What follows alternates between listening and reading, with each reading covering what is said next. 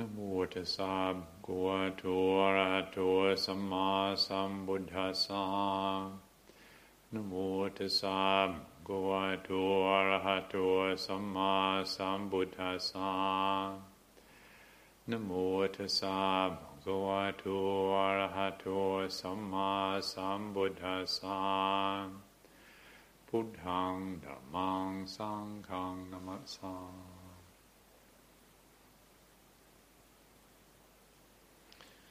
I'd like this evening to raise up for our collective contemplation the theme of caring and cultivating non-attachment.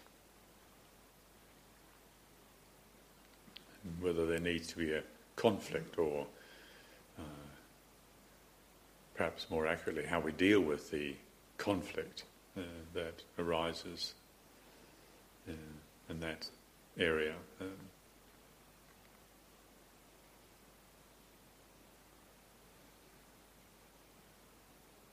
So of course we all appreciate our capacity for caring and for enjoy being cared for. When we think about being cared for, well, being born into this world, we wouldn't have even survived if we hadn't been cared for.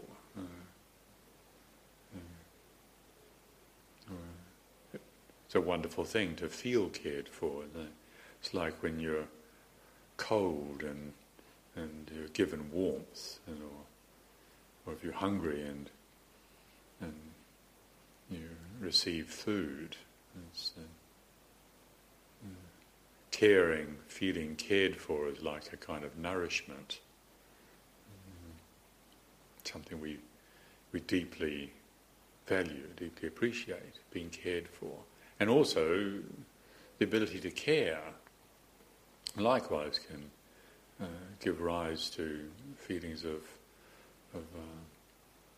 real gladness, and any parent would know that. Whatever difficulties there might be involved in caring, there's also a sense of how privileged and how fortunate it is to be able to care for somebody. And part of that is because when it's sincere offering of care, it's a letting go of the tragic condition of our habitual self-referencing. What we know is selfishness, and it's so painful that heart not self-referencing is eased when we express caring. And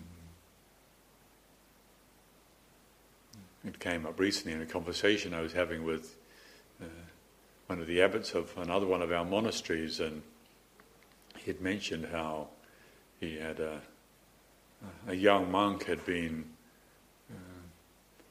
practicing what we call in our monastic tradition upatak duties, which it's like a traditional ancient version of being a PA, a personal assistant.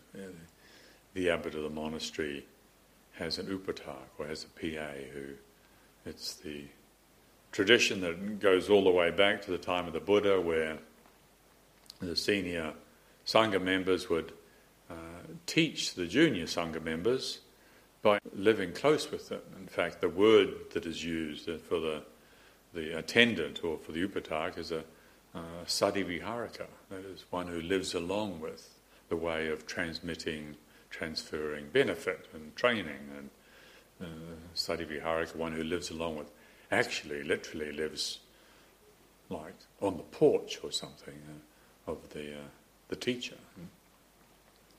I don't make Venerable Sudhammo sleep on my porch, which he's of course pleased about. But I think it's a fortunate thing, a beautiful thing that in our tradition Ajahn Chah has encouraged maintaining this mode of instruction.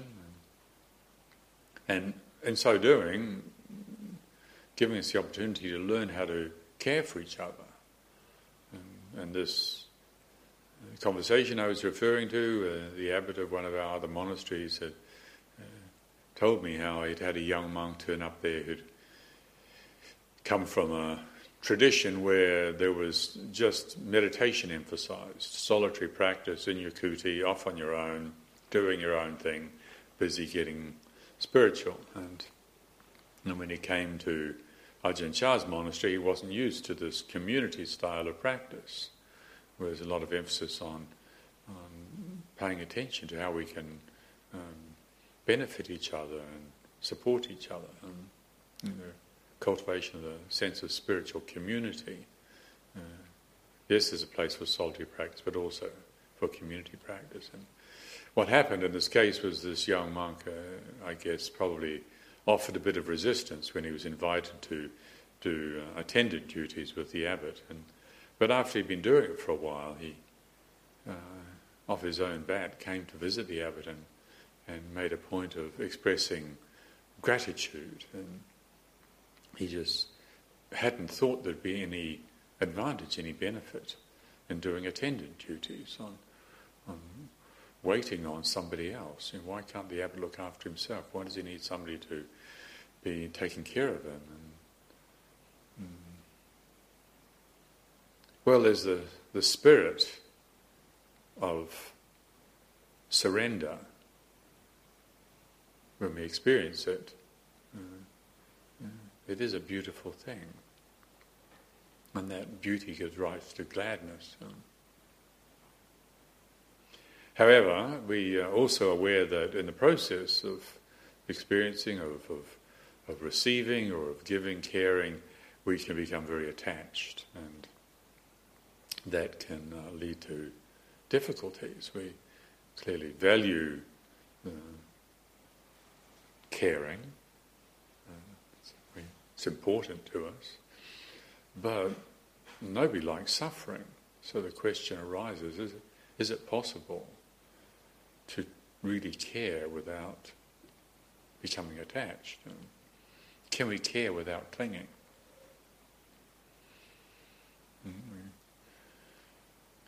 We care about this planet that we live on. But then, if we're not really alert, really aware, if we're not really wise, we end up feeling hateful towards those people we perceive as exploiting this planet, abusing this planet. Yeah. We have this thought we were being loving and caring towards planet Earth, and then we end up getting all aggressive. Or maybe there's some principle that we deeply care about, and then we end up getting aggressive and caught up in a heated argument, even becoming unkind or hateful towards somebody who just disagreed with us. So this can be a significant issue for us, how to live with caring, a caring heart, which is a beautiful thing. Do we have to get attached and suffer? And we're probably all familiar with what gets said sometimes when you lose someone who was dear to you. Somebody dies, somebody passes away, and we're told and say, well, suffering is the price you've got to pay for caring about somebody. I said, well, I don't know, when I hear that I think, well, it's kind of not a very attractive option there. You're either caring and suffer, or cold-hearted and don't suffer, but you suffer another way, suffer from being cold-hearted. Yeah. Well, none of that sounds very attractive.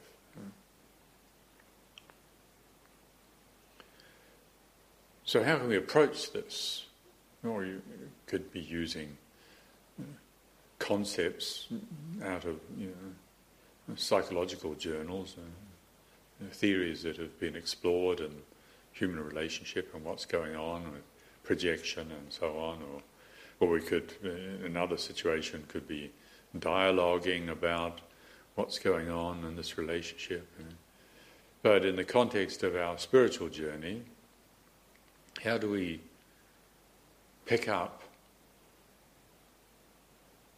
a painful issue like this? How do we contemplate it? Well, we can have this conversation because we've all learned how to think straight. We can all use concepts. We're all skilled in thinking. To some degree, we're skilled in thinking. When we know how to manipulate concepts, we have a concept of caring, what that means, or clinging, or non-attachment, detachment, dissociation.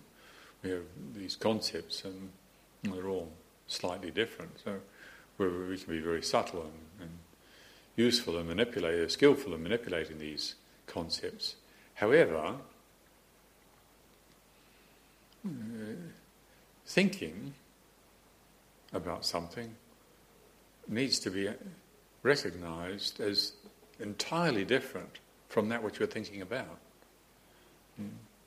The concept of clinging is not clinging. The concept of caring is not caring. I've heard people speak very eloquently about emotional intelligence, but they don't really strike me as being very available as human beings. Or I've even been very passionately invited to participate in non-violent communication, which the theory was there, but the experience didn't seem to quite match. So we can have very clever concepts, but it doesn't necessarily undo the conundrum that we feel caught in. Now this is important, so if we're going to investigate this conundrum, we need to be very careful. We're not just using thinking. Thinking won't cut it. Thinking is an approximation. It's very initial. It's a very initial approximation. It's about the same thing as like a photograph. You can have a really good camera and take a photograph of a mango, and then you import it to Photoshop and add some highlights and tweak the contrast, and then print it out on a really, really high quality laser printer. And then that is a beautiful mango. So no, it's not. It's not a mango. It's not a mango. You certainly wouldn't eat it. We wouldn't eat it because we're clearly alert to the reality that is an approximation. That as a photograph of a mango, we still go, oh, that's a beautiful mango. Or the architecture in Rome, beautiful architecture in Rome. But that photograph of the beautiful architecture in Rome, you don't experience. I think it was 43 degrees the other day in Rome. And the air quality is not that great in Rome. And the language, maybe you don't even understand the language in Rome. You can't get around. And I read recently they're about to turn the water off in Rome. A third of the population is going to be without drinking water for 8 hours of the day. The experience of Rome is very different from a great big classy photograph of Rome. That is not Rome. That is a very, very small window for perceiving the reality of Rome. The reality that is caring, or the reality that is clinging or suffering or attachment, are very different from the concepts we have about these realities. Remember what Socrates was saying when the alphabet was recently invented and people started writing down information. He was very critical and said this is going to cause problems. People are going to think they know something because they know about something. Well, we've been emphasising this aspect of knowing for a long time in our culture, but we're not as clever when it comes to consuming concepts and ideas as we are when it comes to understanding photographs of mangoes.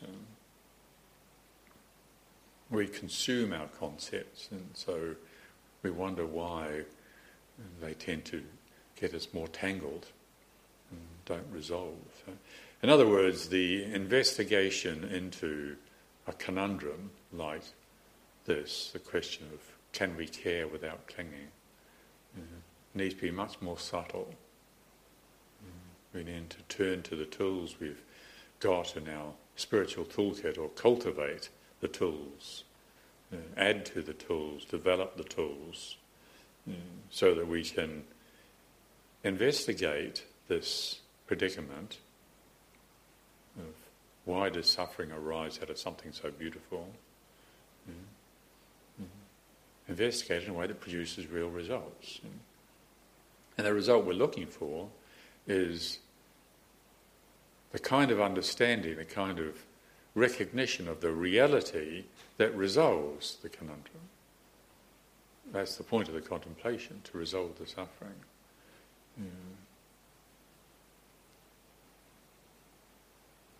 So in terms of the contemplative skills, we're not just interested in following the activity of mind, we're interested in letting go of the feeling of being identified as the activity of the mind. In the beginning, we don't even know that's a possibility. We have the idea that if we let go of thinking, that we're going to disappear.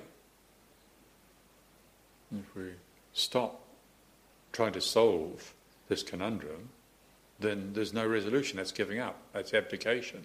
That's being irresponsible. We've got to keep thinking. Otherwise we won't solve it. We've got to keep thinking, otherwise we'll disappear. Well, thankfully there are many people who've walked this path before us and know that that's absolutely not true.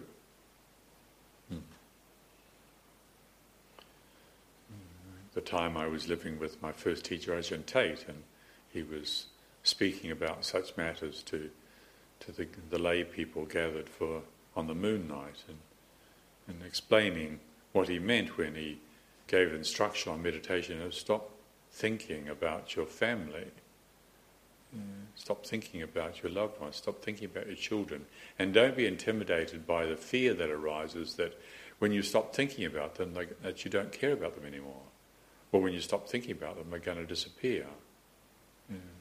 That's, Ajahn Tate was explaining, is the forces of delusion. That's Mara that tends to make us think like that. If our only experience to mangoes is a photograph, that's really a great pity. If our only perception of clinging and caring is conceptual, that's unfortunate. It's not very subtle. We're not going to get very far. We're not going to get very far in changing our relationship so we can see the actuality of clinging. What actually is clinging? Can we be there in the moment when it's happening? Well, for that to occur, we need a sense of the space of the mind, or the silence, or the stillness, whatever term works as a suggestion to let go of the activity. If we're identified as the object of the mind, which is clinging to this feeling of beauty that arises with caring, if we're identified as that object, then we can't really see it. We need to let go of it. But what's there when we let go? We're afraid there's going to be nothing there. Well, our teachers have told us that there's plenty there, much more there. We can afford to experiment with this letting go and view the experience of caring, or view the experience of clinging with a different perspective. we can cultivate this different perspective. This is wise reflection. So these are the tools in our spiritual toolkit we're using: mindfulness, presence, attentiveness, sense restraint, not just immediately reacting and following sense impressions, and wise reflection, aiming at the shift in relationship to this conundrum. So we see it in a new way, we see it in a fresh way. And then maybe there's a new level of understanding, a new appreciation of this dynamic. So our cultivation of contemplation and meditation is aimed at a new relationship to experience. It's not just trying to have another experience. We're not just trying to imitate caring without attachment. We're investigating the reality of attachment.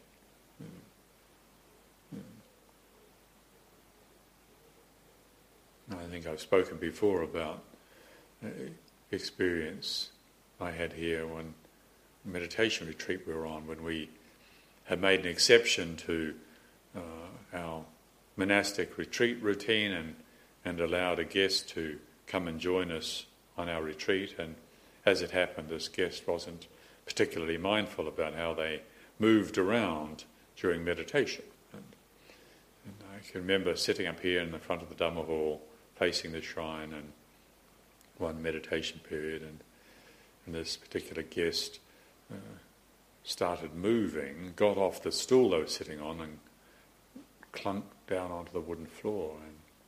And in that moment, as I recall it, there was enough presence, enough sense restraint, enough perspective to recognise that as I was about to become irritated by the guest, there's a recognition that you've got a choice. The sound is there, and I'm not deaf, so hear it, but do you have to become irritated? Do you have to follow? Do you have to act on that impulse? It's not an obligation. Likewise, attachment to the beauty that arises with the perception of caring, we don't have to cling to it. And because we don't cling to it, doesn't mean to say it disappears. So cultivating the shift in perspective, it's perhaps worth mentioning the benefit of using contrast, the element of contrast in our practice. Just like when children grow up, they benefit from contrasting stimuli, from different colours. Parents know intuitively, whether they've studied child psychology or not, parents have a sense that children are going to learn, they're going to benefit from being subjected to contrasting elements, colours, textures, environments. The intelligence prospers when this happens skillfully. Well, likewise in our inner explorations and the cultivation of skill and using the tools in our spiritual toolkit, we benefit from contrasting perspectives, looking closely. When the mind is really still, if you can experience the mind when it's still, when we let go of the coarse level of thinking and the activity quietens down, if you have that experience and then look more closely at what's really going on, we get a whole new level of information, a whole new level of data that we can work with. But if all we get is stillness, some people, some meditators get attached to the pleasurable feeling that arises with stillness, but too much stillness, too much tranquility that's also got its side effects. It can breed arrogance and sense of superiority, and becomes an obstruction. Too much activity of mind, when the mind is too busy, too active, it's going to have the consequence of keeping perceptions at a very superficial level. You can't see beyond the way things appear to be. You can't see deeply. Can't see with sensitivity. Can't explore with a feeling investigation. The kind of investigation that's needed for dealing with this conundrum of caring and without clinging, if that's possible, is to take place in a feeling way. And in the beginning, we're not familiar with that. We think that investigation involves thinking. Also, there's investigation that's much more subtle than that. So we use the meditation objects, whether it's the cultivation of mindfulness of breathing or my own personal preference, if I'm to do formal meditation, would be to use the sound of silence. And using the sound of silence, which probably many of you are familiar with.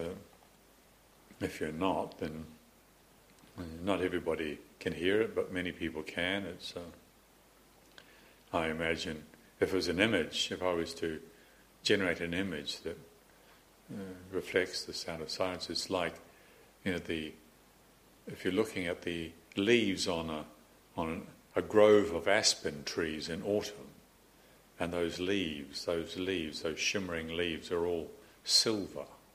Those shimmering silver leaves on a grove of aspen trees, that high-pitched, high-frequency sound that you can hear between your ears, that we refer to as the sound of silence. That when you first start hearing it, you think, what's been there all the time? Why didn't I notice it before? Well, space has been here all the time, but we don't necessarily stop to think about space, that objects arise and cease in,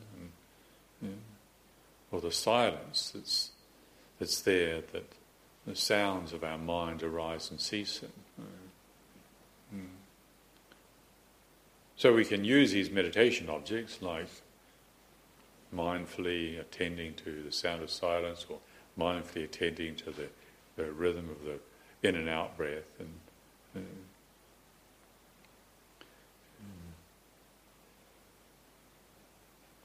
produces a shift in perspective. I can be talking right now, and I'm talking and hear my voice, and at the same time hear the sound of silence.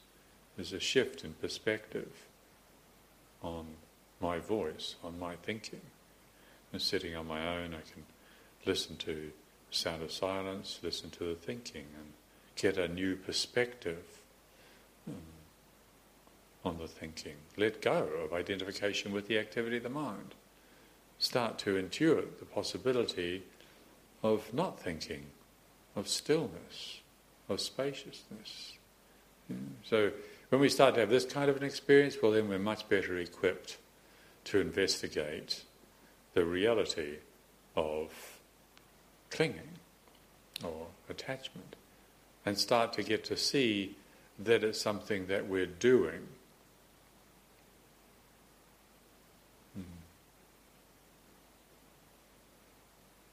We actively perform clinging, and we don't have to do it. And then start to consider the possibility of caring without attachment. Now this is, again, I emphasize an investigation, a contemplation. It's not something that we can convince ourselves merely by arguing with ourselves. But if we start to see in a somewhat more subtle mode the activity of our heart, when there's caring, when there's not caring, all the thoughts in association with that in our minds.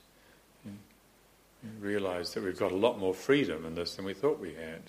In the beginning, when we're identified as the activity of our hearts and minds, we often feel enslaved, entrapped by all the activity.